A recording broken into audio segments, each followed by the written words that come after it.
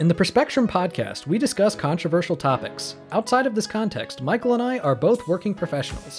While doing this show, we are not acting as agents or representatives of our respective institutions, and none of the views that we express reflect the outlooks of our employers. So don't come to my office and throw toilet paper at me.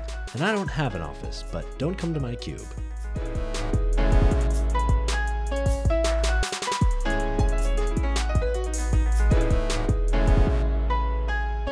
Hello and welcome to the Perspectrum. I'm Michael Bloom. And I'm Nathan Selove. Today we have another exciting episode here on the Perspectrum.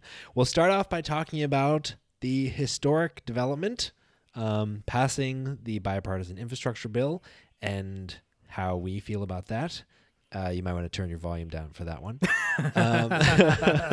And for our second segment, we'll have an injustice system focused on mandatory minimum sentences and repeat offender laws. And finally, we will have a great interview with retired professor of anatomy and physiology, Ramon Selove, to talk about vaccinating kids. Yeah, I'm excited about this episode. Me too. And one reason why I'm excited about this episode is that this is our 100th episode. Craziness. We have done Absolutely this nuts. 100 times. Yeah. We are now old enough to be my dad when I hope he dies. What? Because I want him to make it to 100. You can't say that. No, you can say that. Okay, it's just weird phrasing. I know. I mean, I hope he doesn't. I mean, I hope he lives forever. But you know that's not going to happen. Sure. So if I could choose, I would say 100. That's a good age. Sure. Makes sense. Yeah, that's pretty crazy. I think at this point, we've put so much time and thought and energy into the show to make it to episode 100. I think that's a huge milestone. Yeah, and I think that in a lot of ways we've evolved, and a lot of ways we have grown from this, and both of our ideologies have kind of grown and shifted and developed. It's been this has become so much more than the project that I thought it was going to be. Yeah. To be 150 or more hours of content produced, probably 400 to 500 hours for me put into the show, which means 1,000 man hours or more. Yeah. And just the amount of change that amount of time and thought and energy can produce in, to your point, your perspective, your political ideas, the amount of knowledge you have, and even just the way that I speak and present information. Just having 150 hours of practice talking. Yeah. You know what else has had quite a bit of practice? You talking about the COVID numbers. That's true. Almost as much as I have had just talking in general. Yeah. So at this point in the world, we've hit 253 million cases, which is up from 249 million last week. So that's 4 million new cases in a week, or about 570,000 new cases per day. That's up pretty significantly from the last few weeks when we've averaged about 430,000 cases per day. In terms of death, we've hit 5.09 million, which is up from 5.04 million last week. So that's 50,000 new deaths in a week, or about 7,100 deaths per day, which is about the same level that we've seen for the past few weeks. Worldwide vaccinations with one dose at least have hit 52.7%, which is up from 51.2% last week. So that's a 1.5% increase. Which is still not that great, but better than the 1% increase we saw from the week before. In the U.S. at this point, we've hit 47.7 million cases, which is up from 47.2 million a week ago. So that's 500,000 new cases in a week, or about 71,000 new cases per day, which is pretty much the same rate we've seen for the past couple of weeks. We've hit 781,000 deaths in the U.S., which is up from 772,000 last week. So 9,000 new deaths in a week, or about 1,300 deaths per day. And again, that's pretty much the same we saw last week. Yeah. At this point in the U.S., we've hit 59% of the population fully vaccinated, with 68% having at least one dose. And those numbers are up from 58% and 67% last week. So each up just 1% from the week before. But hopefully we'll see those vaccination rates tick up even further, because at this point, so like, as we mentioned last week, and you'll hear us talk about way more in the segment with Professor Ramon Selove, we now have authorization to vaccinate kids ages 5 to 11.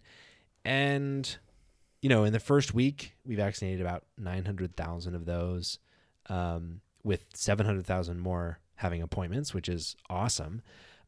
But, there's 28 million kids in that age range. So there's a huge opportunity to go after and really increase our vaccination numbers by protecting, the little ones. Yeah.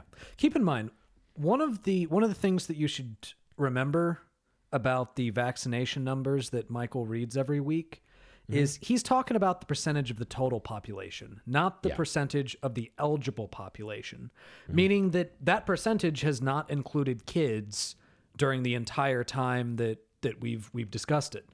So hopefully there will be a significant uptick as parents start recognizing that the risk of getting COVID outweighs the risk of getting the vaccine.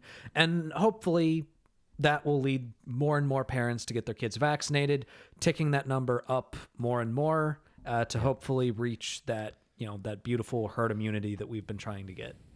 Yeah. Yeah. And to Nathan's point, like, the reason that we discuss percent of total population instead of percent of eligible population is because the disease does not care if you're eligible for the vaccine or not.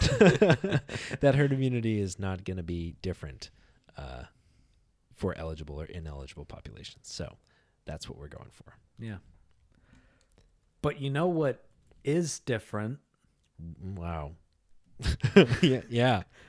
What is it? Infrastructure. Because bam. Because we passed an infrastructure bill. We did. Yeah. Yeah.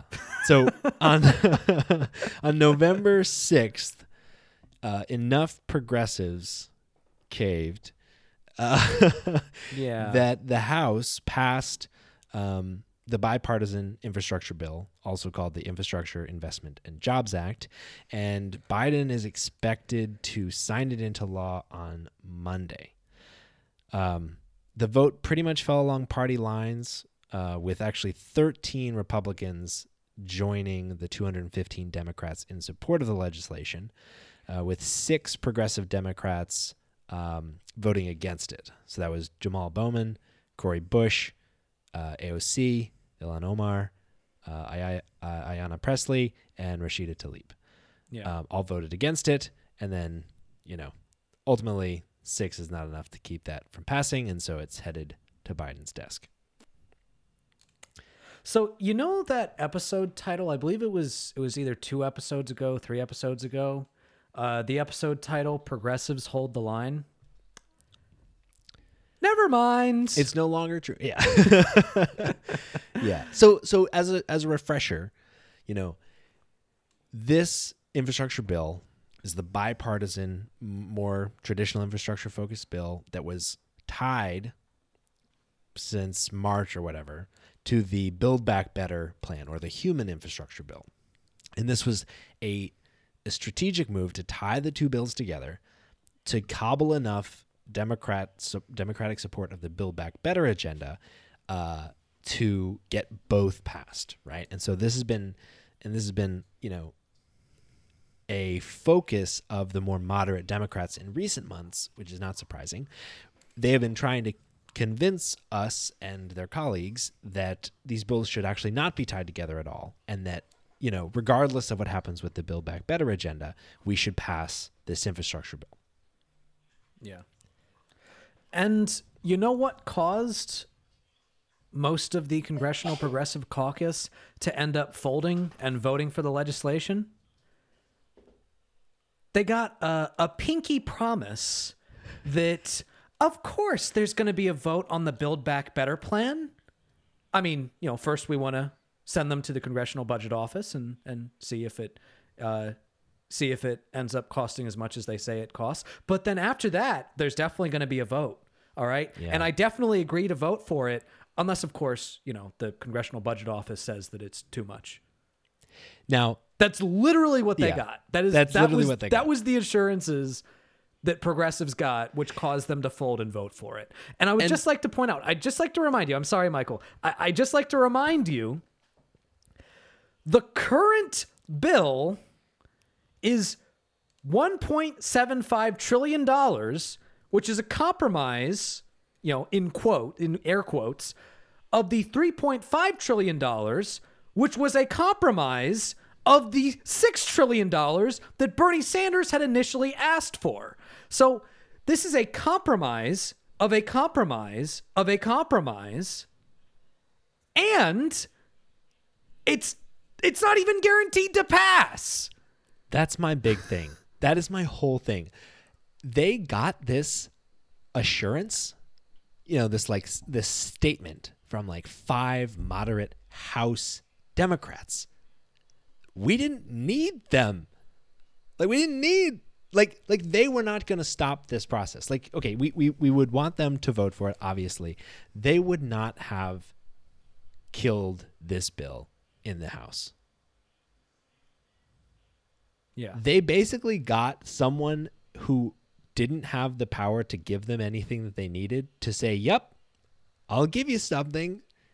Or yep, I'll do the thing that I've been planning to do all along. Is that enough for you to vote for this bill? It was nothing, because as we've reiterated again and again and again on the show, the real roadblock to this is Joe Manchin and Kyrsten Sinema in the Senate. Darren Chambers. And there are already reports that Joe Manchin is considering delaying the passage of the Build Back Better plan until 2022. Yeah. Citing concerns of inflation. Yeah. There's already reports of that. Yeah. All right. At this point, it's internal reports, so he hasn't directly come out and said it. Mm-hmm. But that's what the reports are. That's what internal reports are currently saying. There was an Axios report that discussed that. So he might be delaying it anyway. And fuck it, he might even sink it anyway. And again, this is the watered down version of the watered down version of the bill. So just to distill this down. In exchange for giving up all of their leverage, the progressives that voted for this bill received a commitment from people from whom that they did not need to receive a commitment, that they would vote to support the bill should it come out, in line with expected costs from the Congressional Budget Office, and they would support it by November 15th, right? So they got something that they didn't need with a contingent component. The CBO has said, well, we can't commit to any kind of timeline for when we'll have final results of the size of the impact of this bill. So their out has basically that pin has already been pulled by the CBO, right? And what they actually need, which is a commitment from Sinema and Manchin in the Senate to support the bill, they do not have, and they have given up all their leverage. And now Manchin is sowing the seeds of a future refusal to support the bill based on inflation, because inflation is something that's really scary right now. It hit 6.2% in October. That's astronomically high, and that's a very scary thing. And so, in the spirit of Halloween, which is recently passed, he wants to spook everyone. The problem is, this has nothing to do with inflation. This has nothing to do with the short-term inflation spike that is related to COVID and related to the supply chain problems that we talked about a couple of episodes ago. Even if you think that this inflation is caused by the injection of money into the economy, which there's hearty disagreement about, this entire bill over 10 years is less than one of those infusions into the economy. The inflation impact, even if those were literally just dollars we're giving out, would be almost nothing. And they're not just dollars we're giving out. These are like investments we're making, which is like the other side of the ledger, right? Inflation is dollars relative to GDP. Well, we're investing in GDP. We're investing in things that drive value in the economy. And multiple provisions of this bill would actually reduce inflation. Yeah. So it is a total red herring, and it's one that he's going to fucking get away with. And at this point, the Democrats have nothing left to trade. Yeah. You got rid of all of your fucking leverage. Yeah. That being said, as we've talked about on the show, if we could only have one, I think we land on the conclusion that we would take one, right? Like, this infrastructure bill has a lot of good things that are going to be really important. They're very basic, right? They're things like drinking water that's clean, broadband, which is awesome, but like, how about we throw on free community college? It's a lot of like good, strong things that are going to just bring the United States up to, like passable as a modern, like industrial power. What would bring us into the 21st century is the Build Back Better plan. And we just gave away all our leverage.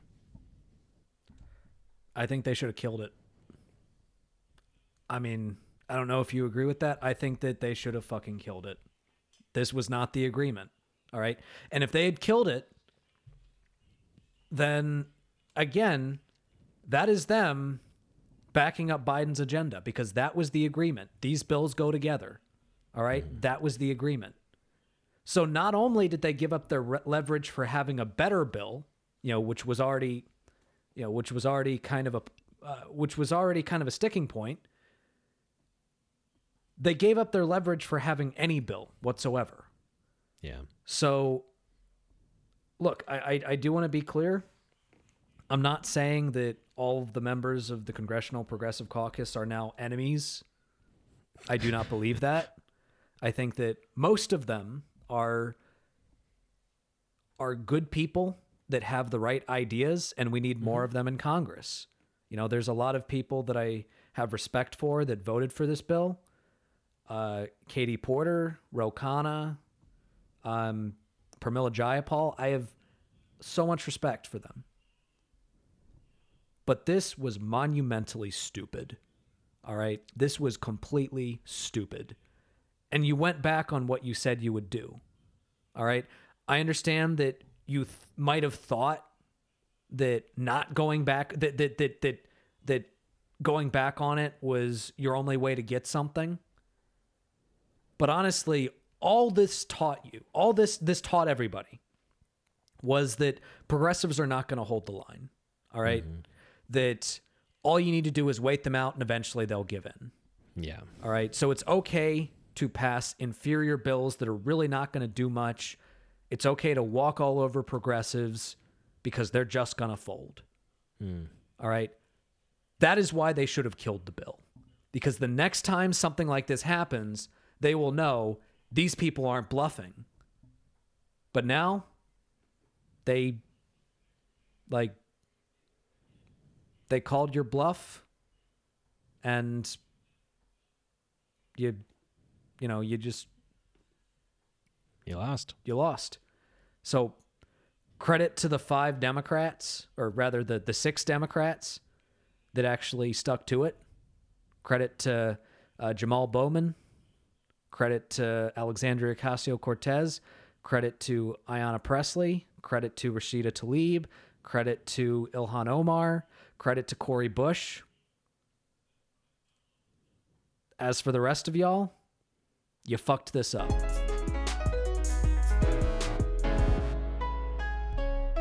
And now it's time for one of our more light-hearted segments, Tips for Good. So, Michael, why do we do Tips for Good every week?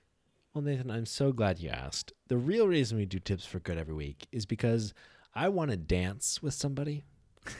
Because I want to feel the hit with somebody. That's the real reason that we do Tips for Good. So out of curiosity, would this theoretical somebody love you? Yes. Okay. You're right. That's a good precondition. They Okay. should love me. They should and then love I want you. to dance with them Yeah. and feel the heat. Yeah. Fair point. Yeah. And that's Tips for Good. I mean, I think love makes the world a better place. Yeah. Wow. You know? We're really, it's a crossover. But now that I think about it, actually, there's probably an even better reason than dancing, feeling the heat, and loving. And that is to make the world a little bit of a better place. Yeah. Yeah. So, Nathan, what is our tip for good this week? Our tip for good this week is a tip that we've actually given iterations of in the past. And that is that when it comes to talking to people that are skeptical about the vaccine or scared of the vaccine, don't call them an idiot. No matter how tempting it might be, no matter how angry you might be, you really should not personally insult them. Because in any way, not even imply it, not even... You should even go so far as to take them seriously. So there are some people that just have, that are just completely full of shit. Like if a person is saying, if I take this vaccine, it's going to turn me into a lizard or some shit, like that person's a fucking idiot. Like you can call them an idiot. That's fine. But for someone who's just like, hey, I don't know about the research. I've been hearing things that scare me. Now, mind you, some of those things that scare them might be from people that don't know what they're talking about, but that doesn't mean that fear that they have is not an actual fear. That it doesn't come from just being an ignoramus, So what I would say is listen to the fears and address them specifically. It still might not work, but we've been trying so hard to end this pandemic, and the only way that this pandemic ends is with vaccinations. So if your arguments for why people should get the vaccine aren't working, change your arguments. And that's Tips for Good.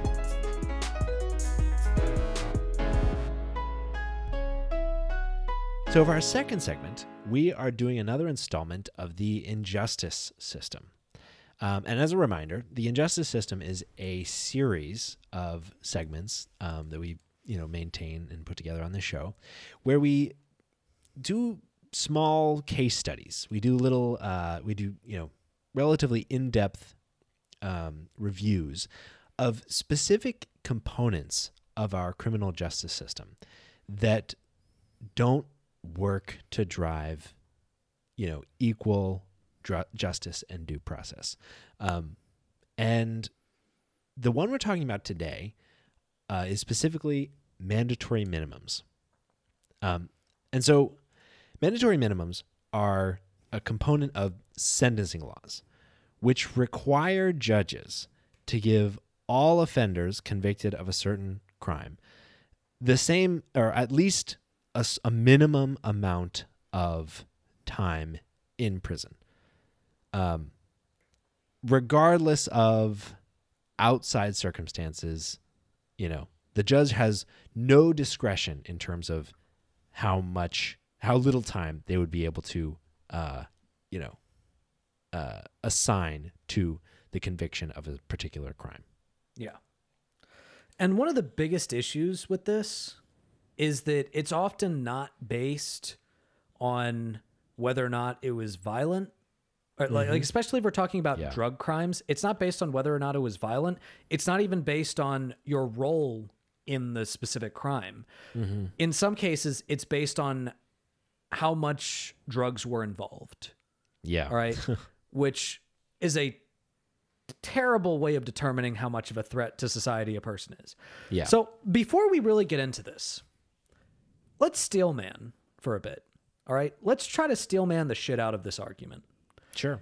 And there are some extremely tempting arguments for mandatory minimum sentencing laws. Yeah. All right. Now, I would say not so much for drugs. Yeah. But let's talk about something that most of us as progressives can agree is a crime that is very frequently not punished enough. And that is rape. Rape and sexual assault. And the most stark example that most people can think about is the infamous case of Brock Turner, where he was sentenced to, 3 months? Something like that. Something ridiculously short. 3 months in prison. For the conviction of a violent rape. Yeah. Right? And it was the judge that decided, this is this is what we're going with. Yeah. All right? Because I don't want to ruin this guy's future, despite the fact that he's a fucking rapist. Yep. All right? Yep. So it is very tempting to want there to be a mandatory minimum sentencing law so that judges who have implicit biases that might cause them to think, well, this is a white dude who is affluent. I don't want to ruin his future prospects, to potentially give that person a significantly lighter sentence than they might have given a black person who committed the same crime. Yeah. Another tempting, equality type argument is like, and one that's kind of from justice. If you think of our system as a retributivist system where you're trying to like rebalance the scales of justice, a crime imposes, some level of harm on society, and therefore there should be a minimum amount of recompense required to rebalance the harm that's been done, right? Like, you did the crime. Why should a judge, for some extraneous circumstance, reduce your sentence to be below what would be required to rebalance what the kind of debt you owe to society? Yeah, absolutely. And in fact, after the Brock Turner case, California passed a new string of mandatory minimum sentencing laws, specifically for sexual assault.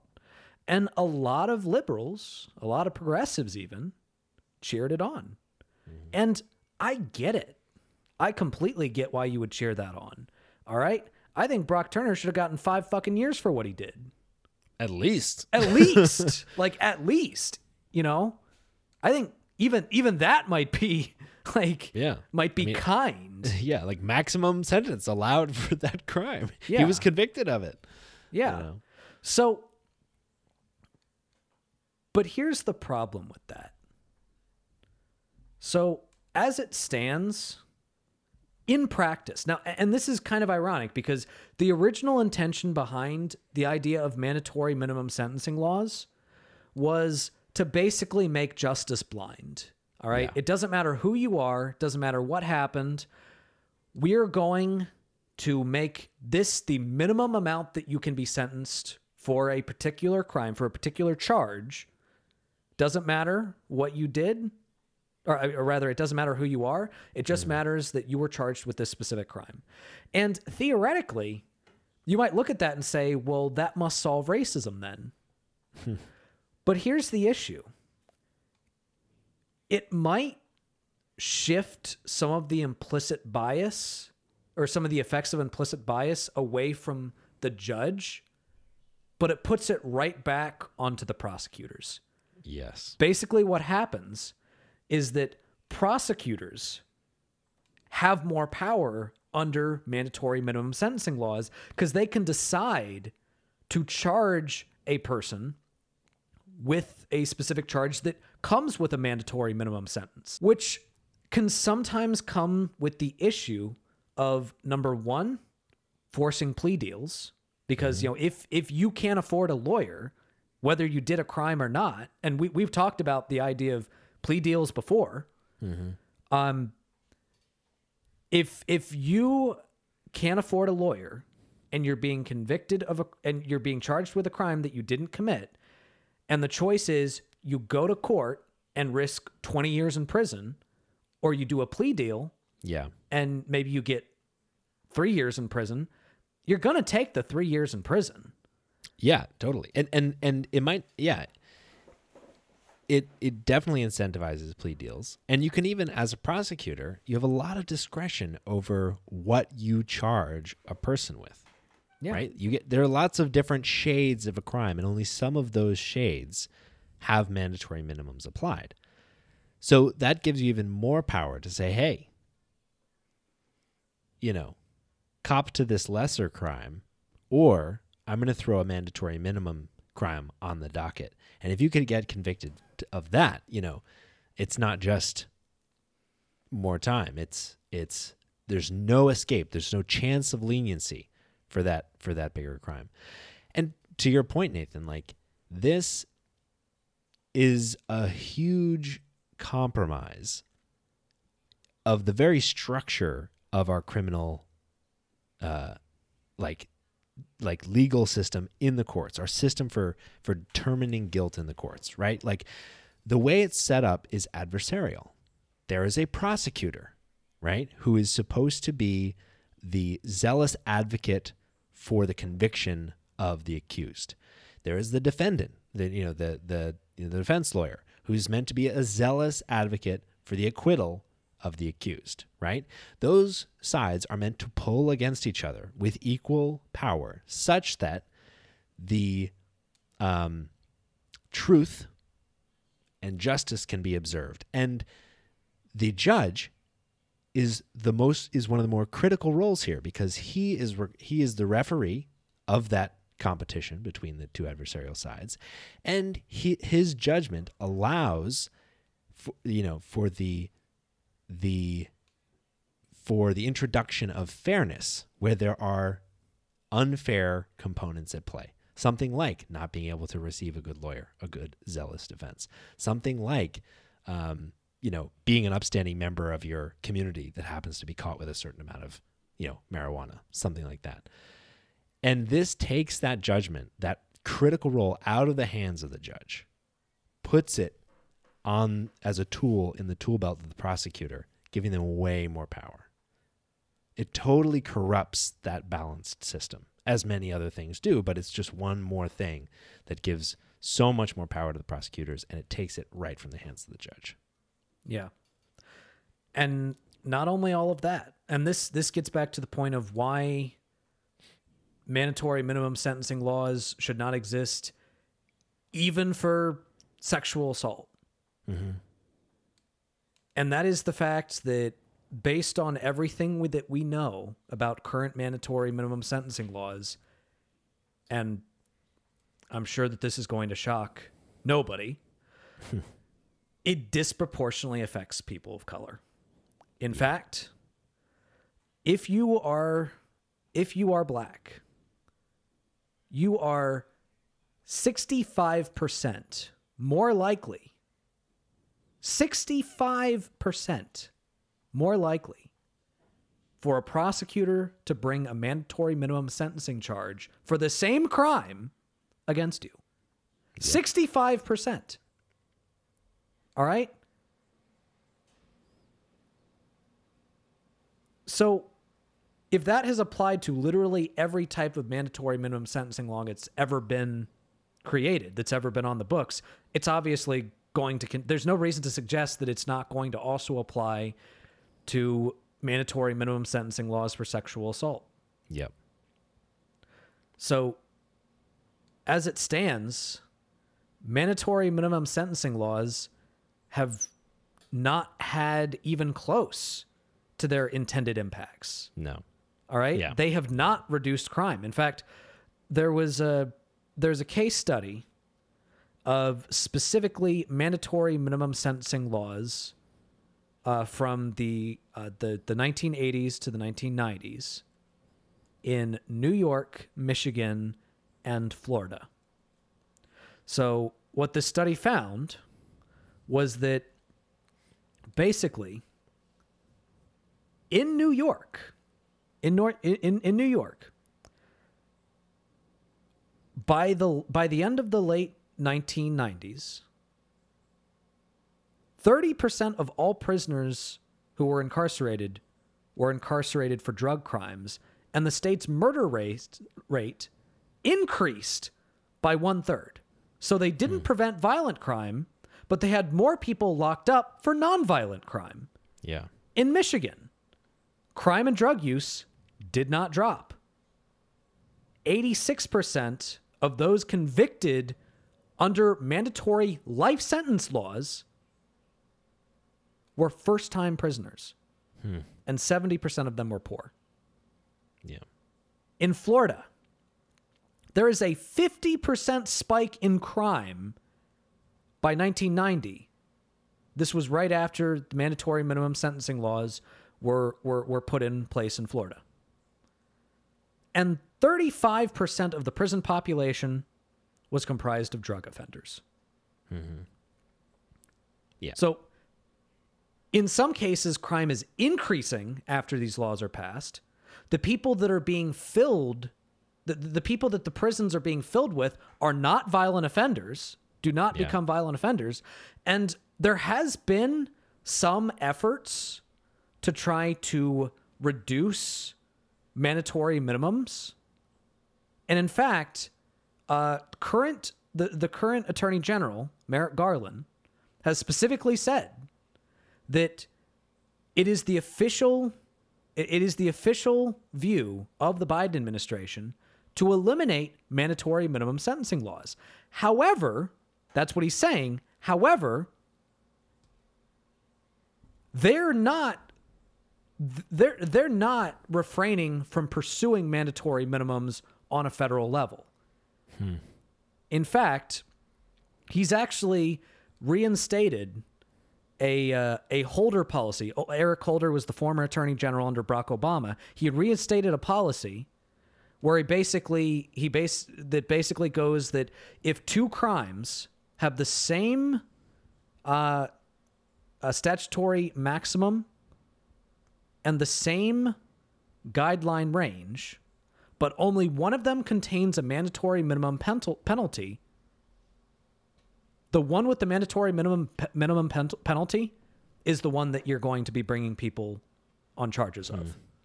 So it's the official, at this point right now in the Biden administration, it's the official stance to say, we believe that there shouldn't be mandatory minimum sentencing laws, but until they're repealed, we're going to use them. Yeah. Yeah. And they don't have to. They do not have to.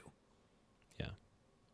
It's really remarkable. As we know, like the war on drugs is like the colossal, one of the colossal failures of the modern era from a criminal justice perspective. And this is more often than not just another instance of that, failure taken to the extreme. So many of these mandatory, minimum, incarcerations are for drug offenses, often nonviolent. And what you're doing is just taking the ability of the judge off the table to say, you know what, like this punishment doesn't fit the crime. You're taking that ability for the judge to assess the potential harm of an accused or convicted person to society to be low.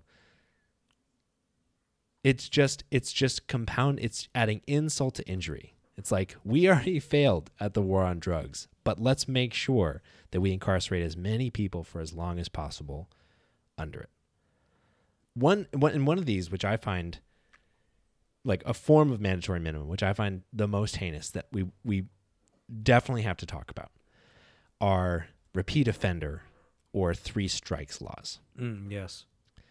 So these are intended to prevent future crime. They're kind of one of the few examples of like a law that adjusts sentencing to account for, past behavior with the intent of trying to get, future crime to stop. It's not just deterrent. It's actually like, let's get people that are more likely to do crime in the future off the streets. The problem is it doesn't work. So what it does is if you have if you have two like felony charges, right? Two felony convictions. If you get a third one, in most cases, you are sentenced to it severely increases your sentencing time, normally to something like 40 or 20 to life. And so just to add a little nuance to that, those first two convictions, in most cases, have to be strikeable offenses. So there's like a specific group of offenses that are strikeable. It includes many nonviolent offenses. So it's not like it's just for people that are serial, assaulters or something like that. But the third strike can be any felony. And for that third strike, there is the minimum imprisonment time required of 25 years. So even if you're like doing, even if it's good behavior, parole, like you are a model prisoner, one who by all other standards should be released out into society, your minimum imprisonment time is 25 years once you hit that third strike. But the thing is, again, we have to emphasize, this is not just like hardened criminals. This is not like necessarily people who are out there harming their communities and harming other people. Like that third strike, the first two can be relatively minor, and the third one can be just as minor. Like Milena Blake, a staff attorney for the Three Strikes Project at Stanford University Law School, described some of the third strikes that land people in prison for 25 to 40 to life, right? Things like stealing 3 bottles of shampoo, stealing a beer stein, taking a bike from an open garage, possession of meth residue, stealing a piece of pizza, walking out of a Costco with a stolen bottle of liquor. Things that are small. But the fact is that once you have a 3 strikes law in place, which imposes a minimum sentence of 25 years with normal, sentencing, a minimum imprisonment time of 25 years with sentencing of 40 to life, all of a sudden you just imprison someone forever for doing nothing. It's really mind-blowing to me how far off the rails this is. Think about this case. You could steal $500 worth or $1,500 worth of stuff, right? And then the state will put you in prison at a cost of $500,000 for the rest of your life. If you're unlucky enough to have stolen $500 worth of stuff 3 times, right? Same amount of stuff, $1,500. Costs the state $500,000 to keep you in prison, but now you go to prison for the rest of your life. And another example, you could steal those first two $500 when you're, a teenager, and then commit some, felony later on. It could be small, right? It could be you fuck up on your taxes or something. Bam. You haven't done a crime. You haven't done an intentional, property crime in most of your life. And bam, you're in prison for life. It's crazy. And one of the things that that is also important to note, let's really quick discuss what I think is one of the most stark effects of this whole thing. So the effect that this has had on the Black community.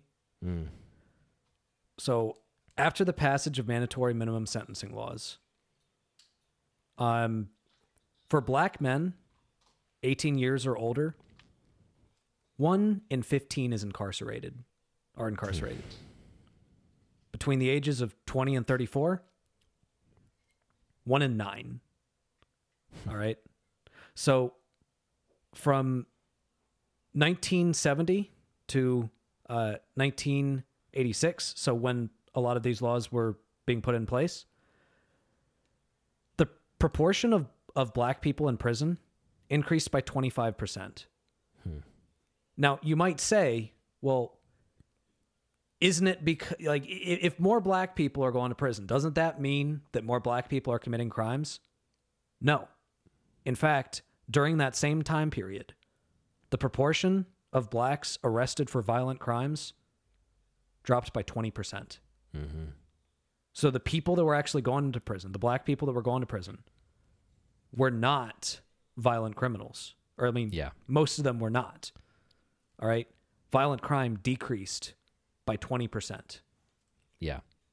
So it's more of them were being arrested, less of them were committing crimes. Yeah. That's the thing. That's the crazy thing about including, even if you think mandatory minimums and like 3-strike laws are a good idea for violent crime, which, as we've discussed, they're not. But even if you concede to that point, the fact that you're including nonviolent crimes, which are the vast majority of crimes, means that you're just going to sweep up tons and tons of people into the prison system for life. Like, the top crimes in the U.S., larceny, theft, and burglary. Not nonviolent crimes. Those are property crimes. Yeah. And yet, like, drug offenses are what are landing people in prison the most. And, like, these laws include all of these nonviolent crimes. And, like, as a society, we are just not balancing, like, interests here. We're just saying crime evil. Yeah. Like, any crime is a terrible crime, and we're going to put you in, like, the fact that you can have like a $1,500 negative impact from your crimes, and then we will say, you know what? Life in prison. Yeah. So then one question you might be asking is, how do we fix this? All right. Is there a solution? And actually, there's some pretty decent ideas for solutions. So one of the suggestions is, instead of mandatory minimums, expert commissions, meaning that you have expert commissions that look at specific cases and make recommendations. All right. And then the judge chooses, can choose based on that recommendation. They have no obligation to choose based on that recommendation, but it at least allows a commission to look at all possible circumstances. All right. So they can give a sentence range for a crime that depends on their criminal record, the seriousness of the crime, the flexibility to sentence inside or above or below the average, and taking into account other facts that might have been involved. All right. Meaning, was this the ringleader? Was this just someone who happened by and was in the wrong place at the wrong time, and happened to do something that, maybe they shouldn't have, but there are circumstances that should be taken into account? Many states actually have, at this point, sentencing guidelines in addition to mandatory minimums. All right. And for some of them, the guidelines don't have to be mandatory, which means it can just be advisory. So something like this could give judges an actual ability. If this were implemented more on a nationwide basis, it would actually give judges the ability to not only have more perspective based on each criminal's individual situation, each person's individual situation, but also give suggestions based on that they have no obligation to follow. It's not a perfect system, but it's a hell of a lot better than we got right now.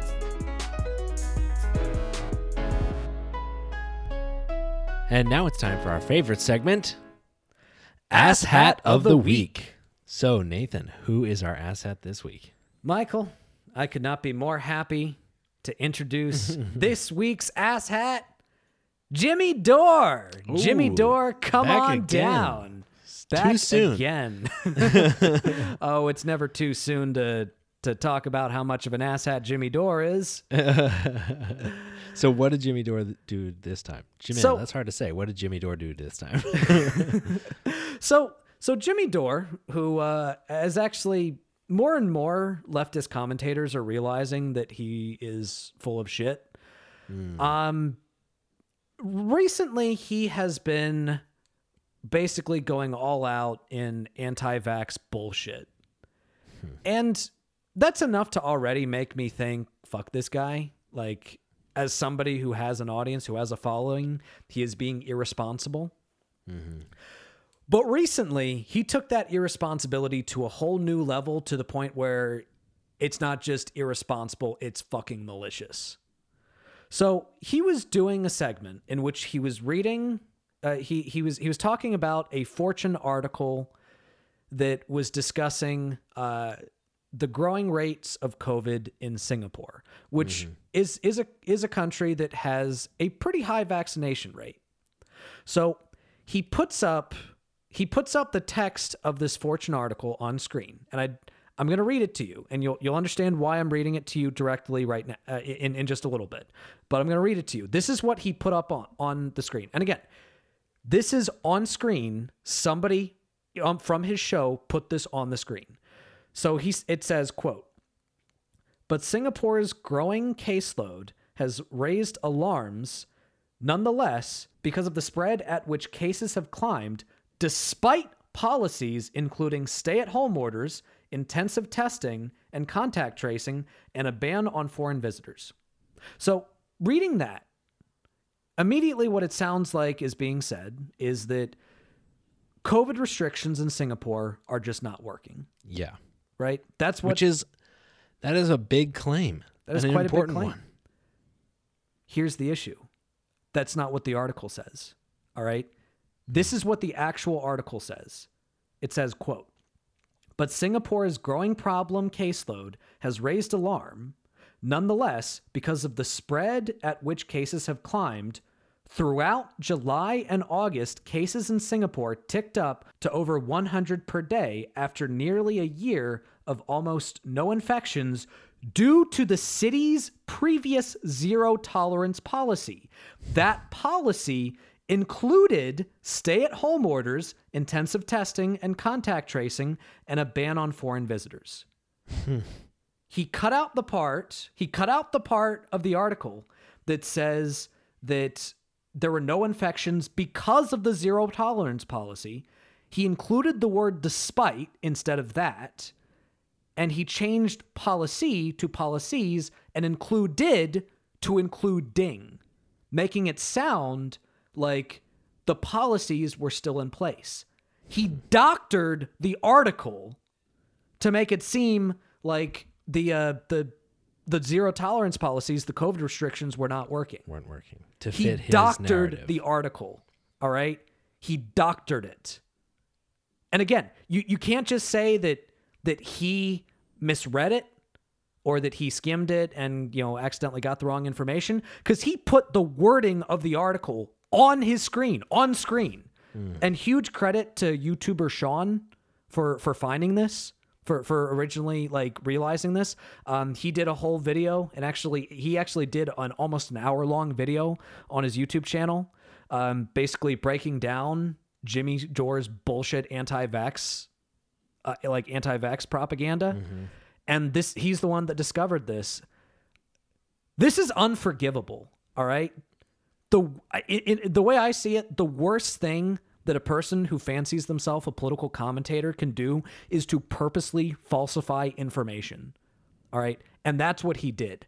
I used to not be sure if Jimmy Dore was just a fucking idiot or an egotistical maniac, or just like a fucking idiot, egotistical maniac, but someone who actually does believe what he says.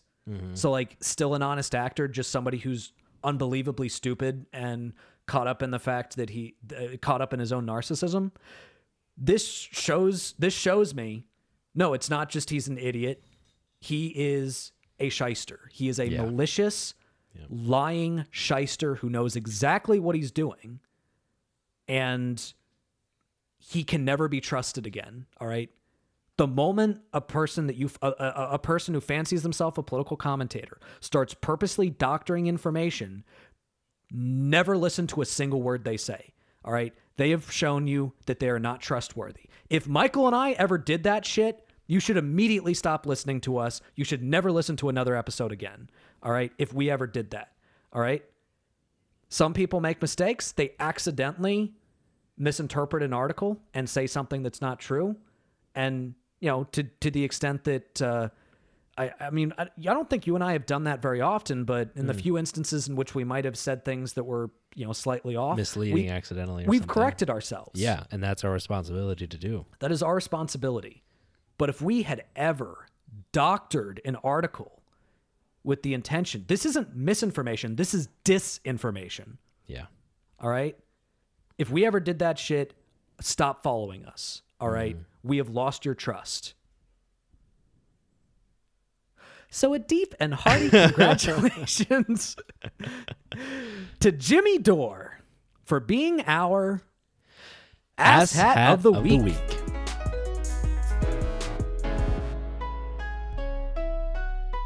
All right. Up next, we have the triumphant return of former professor of anatomy and physiology, or I guess I should say retired professor of anatomy and physiology, Ramon Selove.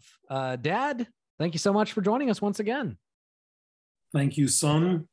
I appreciate being back. Yeah. So today we're going to talk about the vaccine for children. So recently, the Center for Disease Control and the FDA approved the use of, I believe it was specifically the Pfizer vaccine. The Pfizer BioNTech. Yeah, for children from 5 to 11. So my first question is, why did it take longer to approve the vaccine for children? Well, so there are a number of things that went into that. One is that from the beginning, the pandemic was not as dangerous for children as it was for older people.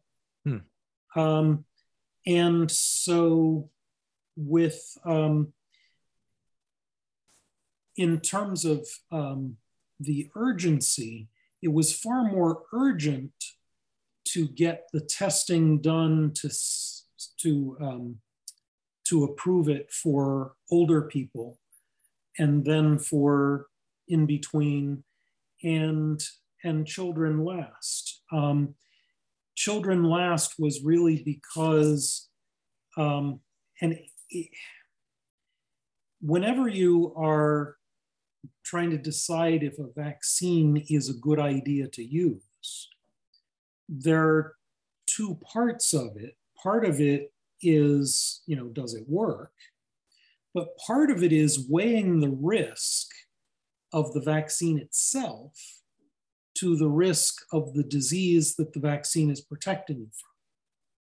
So the more dangerous a disease is, the more danger you can put up with in the vaccine that prevents it. Because children were not in as much danger, it was really hard to justify testing it on children until after there had been a lot of testing on older people that could give you some confidence that when you tested it on the children, you wouldn't be surprised and disappointed by terrible accidents, terrible effects. Yeah. You know, this is one of the fundamental things with making a decision about a vaccine. If you decide not to get a vaccine, that isn't really the neutral position, right? It's not, I will take the risk of a vaccine or not take the risk of a vaccine. It's, I will take the risk of a vaccine or I will take the risk of getting COVID. Because the opportunity to just not get COVID is gone. It might have been possible early in the pandemic if things had been done differently to avoid it becoming worldwide and virtually everybody in the world getting it, but it's no longer possible. Everybody's going to get it. And so the question then becomes, what is the relative risk of the vaccine versus the disease? Now, having said that, the disease might have been less dangerous for children, but it's still plenty dangerous. Yeah. Children do get it. Children do get long COVID. Children die from it. Children that don't die from it sometimes have very serious long-term side effects. It's pretty bad, but the number of children that get bad enough to need hospitalization, for example, is lower than it is for older people. Yeah. So that's the main reason for the delay. It's a cost-benefit analysis. Yeah. So you mentioned that when making the decision about giving a child a vaccine, it's all about risk assessment. So the risk of getting the disease versus the risk of getting the vaccine. In the interest of full transparency, based on what we know about the vaccine and how it affects children, what are some of those risks? Well, so there is, of course, with any vaccine, the risk of an allergic reaction. Yeah. And some of the allergic reactions that adults have been kind of severe. That's not very common, but it has been a problem. And there are people who, for example, were not able to get their second shot because their initial one caused such a strong reaction.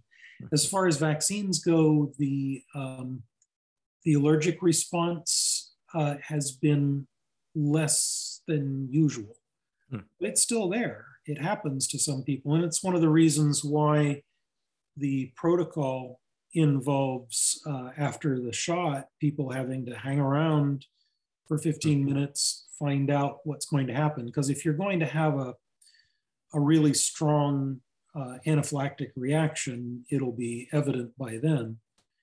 And you need to be around a facility where they are prepared to do an emergency treatment like epinephrine shots to treat that kind of reaction. So that's one. There's also been some risk of myocarditis. Myocarditis is it's kind of a serious heart problem with the heart muscle, and it is it's pretty bad. If COVID-19 were not around, it wouldn't be worth risking giving this vaccine to children because some of them are going to get this myocarditis from it. Not very many, although one of the things that's hard to know right now is exactly how many will get it. The total amount of data right now is it's enough that the CDC panel, when they were discussing it, were thoroughly convinced that it needed to be approved, but they were not convinced enough to endorse any kind of vaccine requirements in children because, there is that possibility that some of these kids are going to get myocarditis from. And how serious is that? It can be debilitating. It can be deadly. But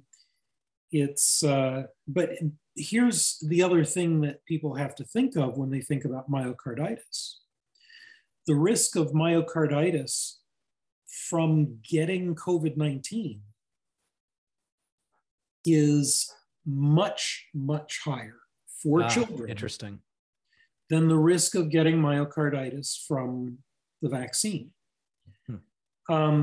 So, but it is, you have to acknowledge, yes, there is a risk, and the exact nature of that risk is still a little hard to pin down. Yeah. It's very clear that that risk is lower than the risk of getting COVID. And COVID is so prevalent that, the responsible choice would be to get that vaccine for the children. But here's the thing.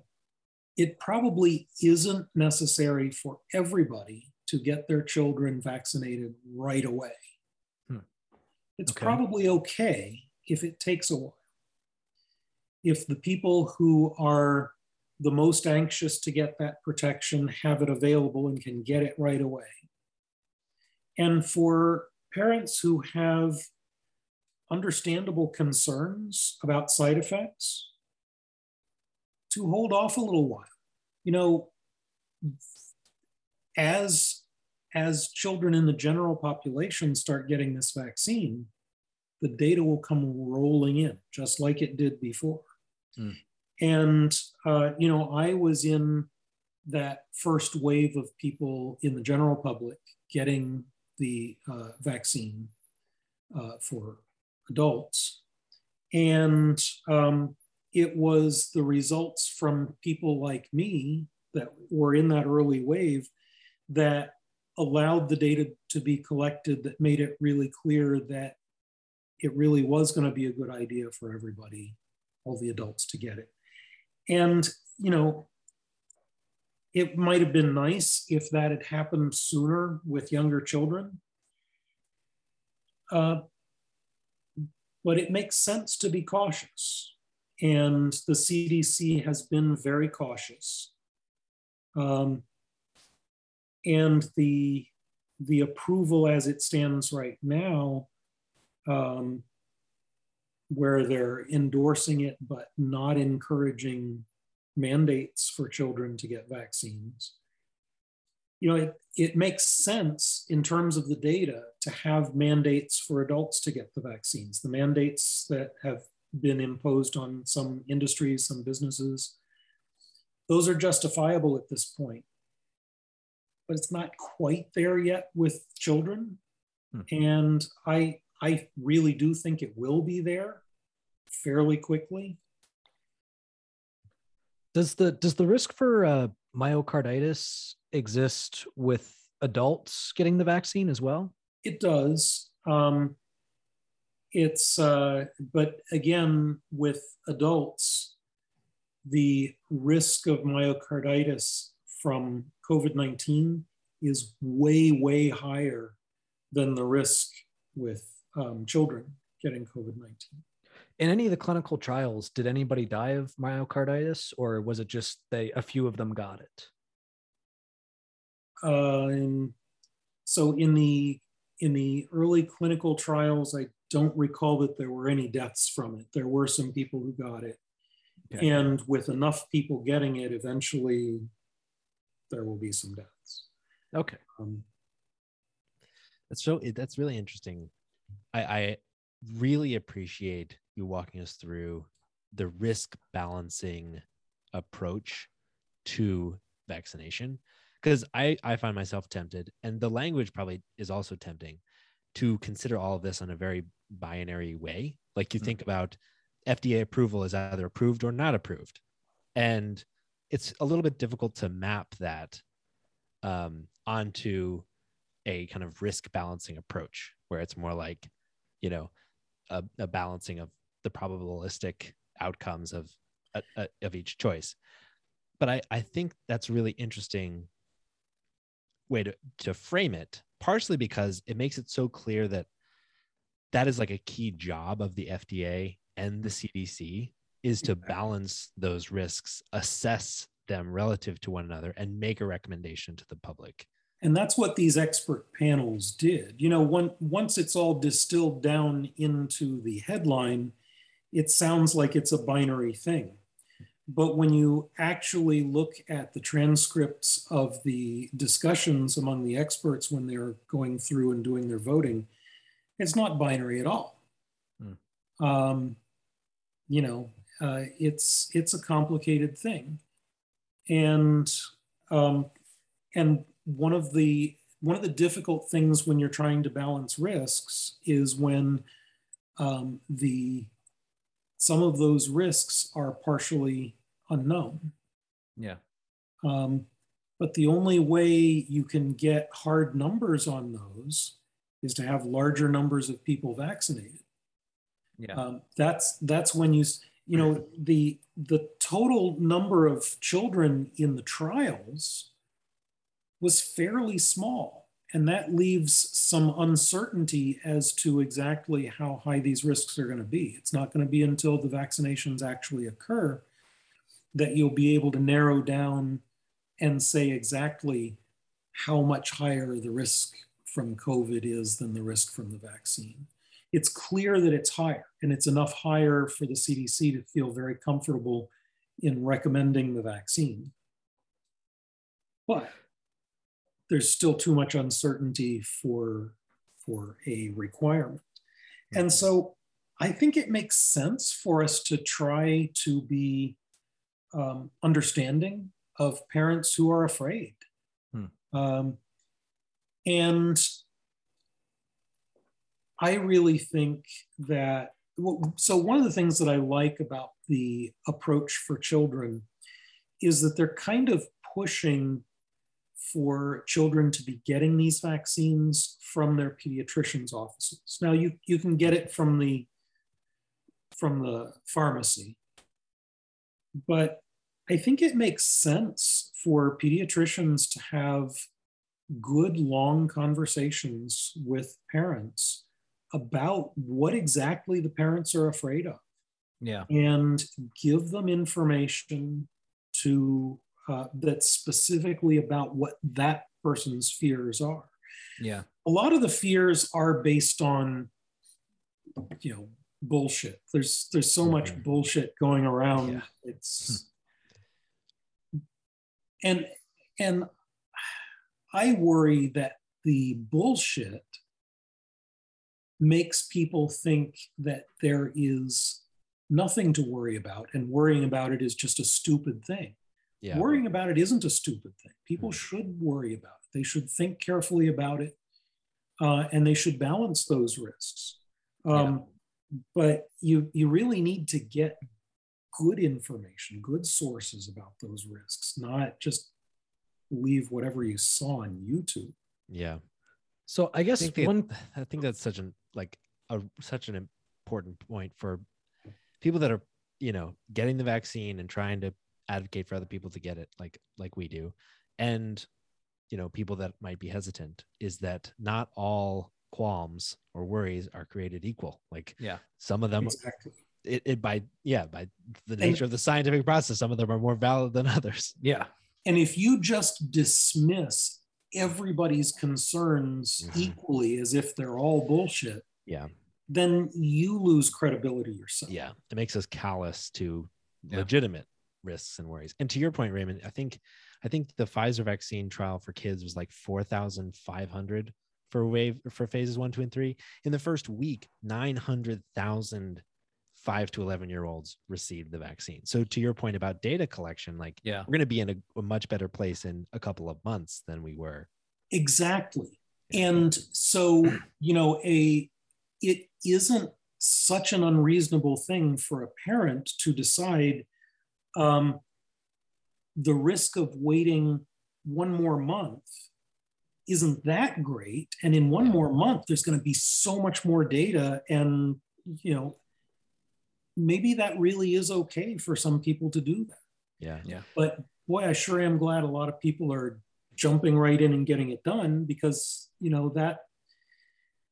that's going to lead to the data that's going to help us know exactly. That makes total sense. And I think that's a really important point about these conversations in general, is to have them focused on asking the right questions and putting pressure on trying to get to good answers. To your point, it's not even like framing up the relative risks as the risk of the vaccine versus the risk of ever getting COVID.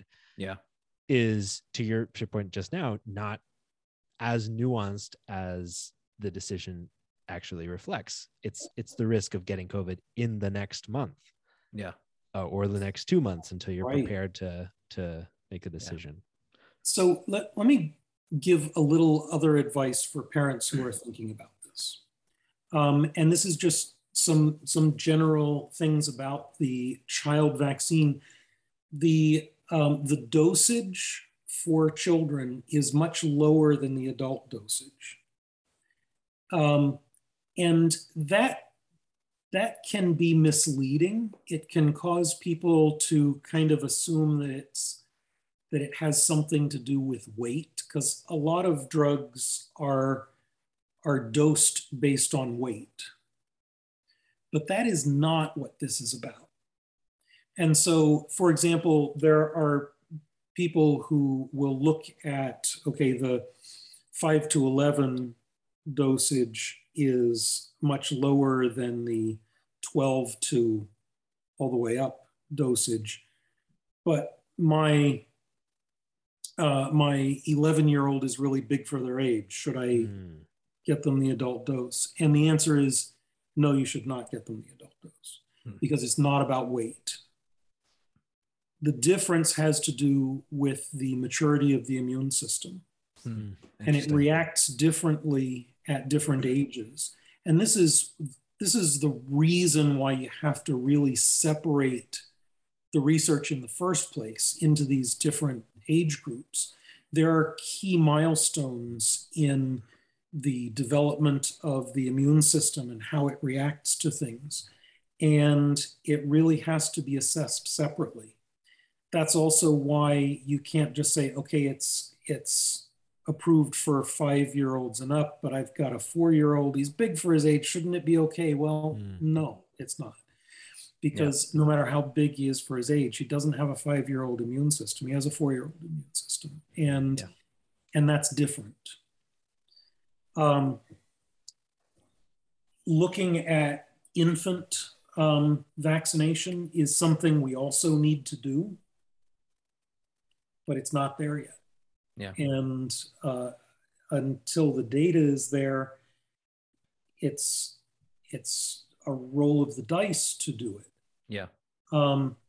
With older people, we have enough data. It's no longer a roll of the dice. It definitely makes sense. It wouldn't have been approved otherwise.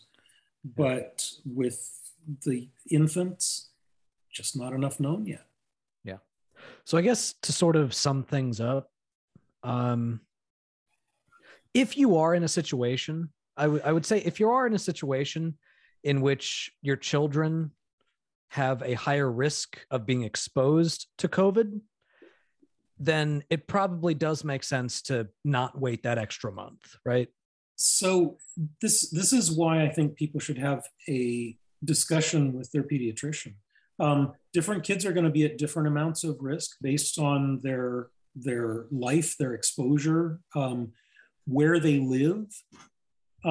If you live in a place where there is very high vaccination rate, you're not in as much of a risk, and waiting a month may not be so bad. But if you are in a state where the vaccination rate is really low, that's a reason to not wait. Yeah. If you are exposed to a lot of people who are not vaccinated, that's a reason to not wait. There's, and then of course there are a lot of diseases that people might have that might affect their immune system. There are a few cases where people can't get vaccinated because of immune suppressions of various sorts. But most of the time, immune suppressions make it even more important to get vaccinated. Yeah.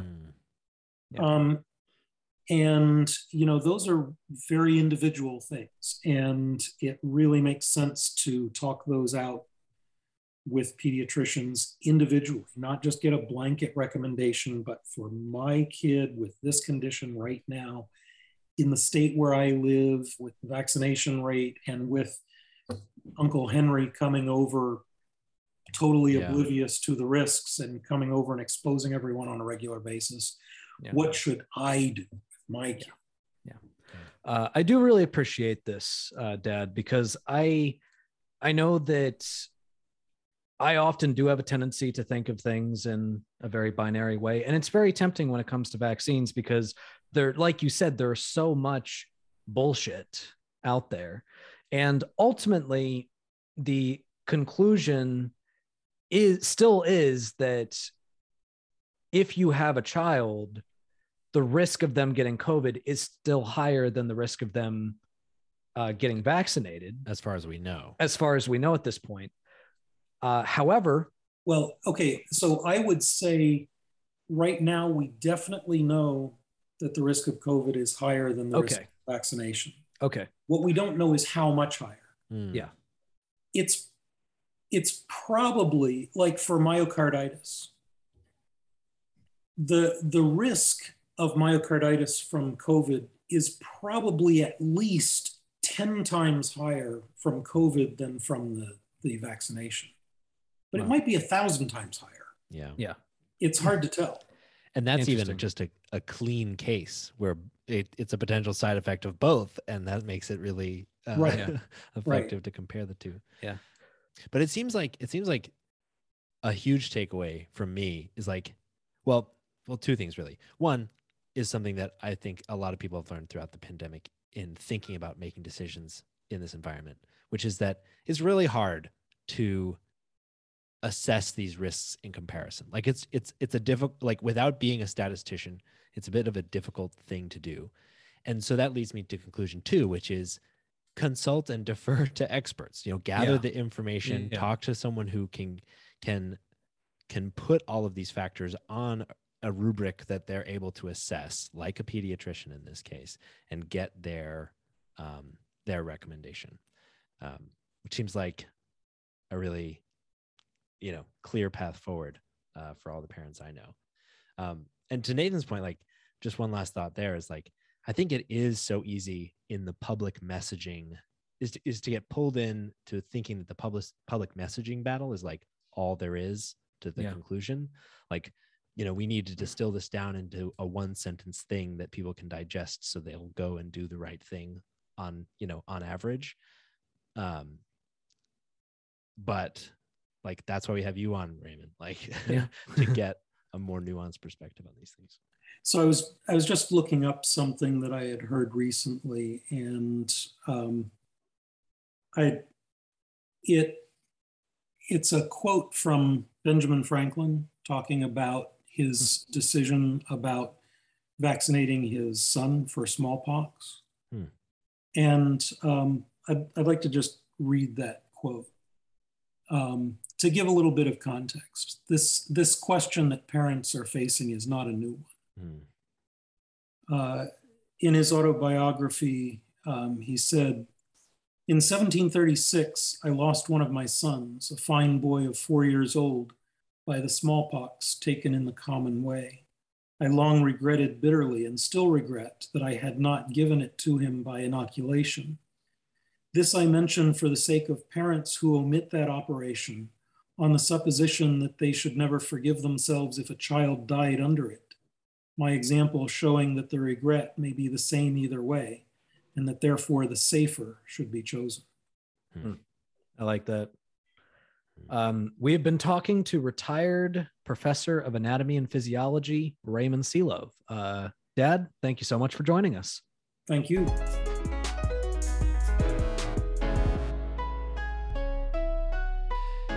All right. And with that, we'll end our show as we usually do on our highlights. So Nathan, what's your highlight this week? My highlight this week is that actually today, the day that we're recording this, November 11th, is the anniversary of Skyrim. Really? And they released the Skyrim Anniversary Edition, which I believe puts the number of times that they've re-released Skyrim up to 27,182. But still brightens your day every time. It still brightens my day. Well, there's new content. There's Creation Club content that's all just bundled up. It's new quests, new equipment, like actual gameplay modifications. And, you know, Skyrim's my favorite game. And honestly, the way I see it, I don't mind spending a little bit of extra money for the anniversary edition. I bought the game in 2011 for $60, and between special edition and the original edition, I have over 4,000 hours in Skyrim. Wow. So the way I see it, I've gotten my money's worth. I'm okay with giving them a few extra bucks. That's crazy. Well, that makes sense. Wow. What about you, Michael? What's your highlight? I think my highlight was actually, today was Veterans Day, which means that my office had the day off, which was nice, and I got to spend it hanging out with Bree, and we got to ride our motorcycles a bunch, and so that was really fun. It was a beautiful day outside, perfect day to ride, so it was awesome. Nice. And with that, thank you so much for listening to The Perspectrum, and you'll hear from us again next week.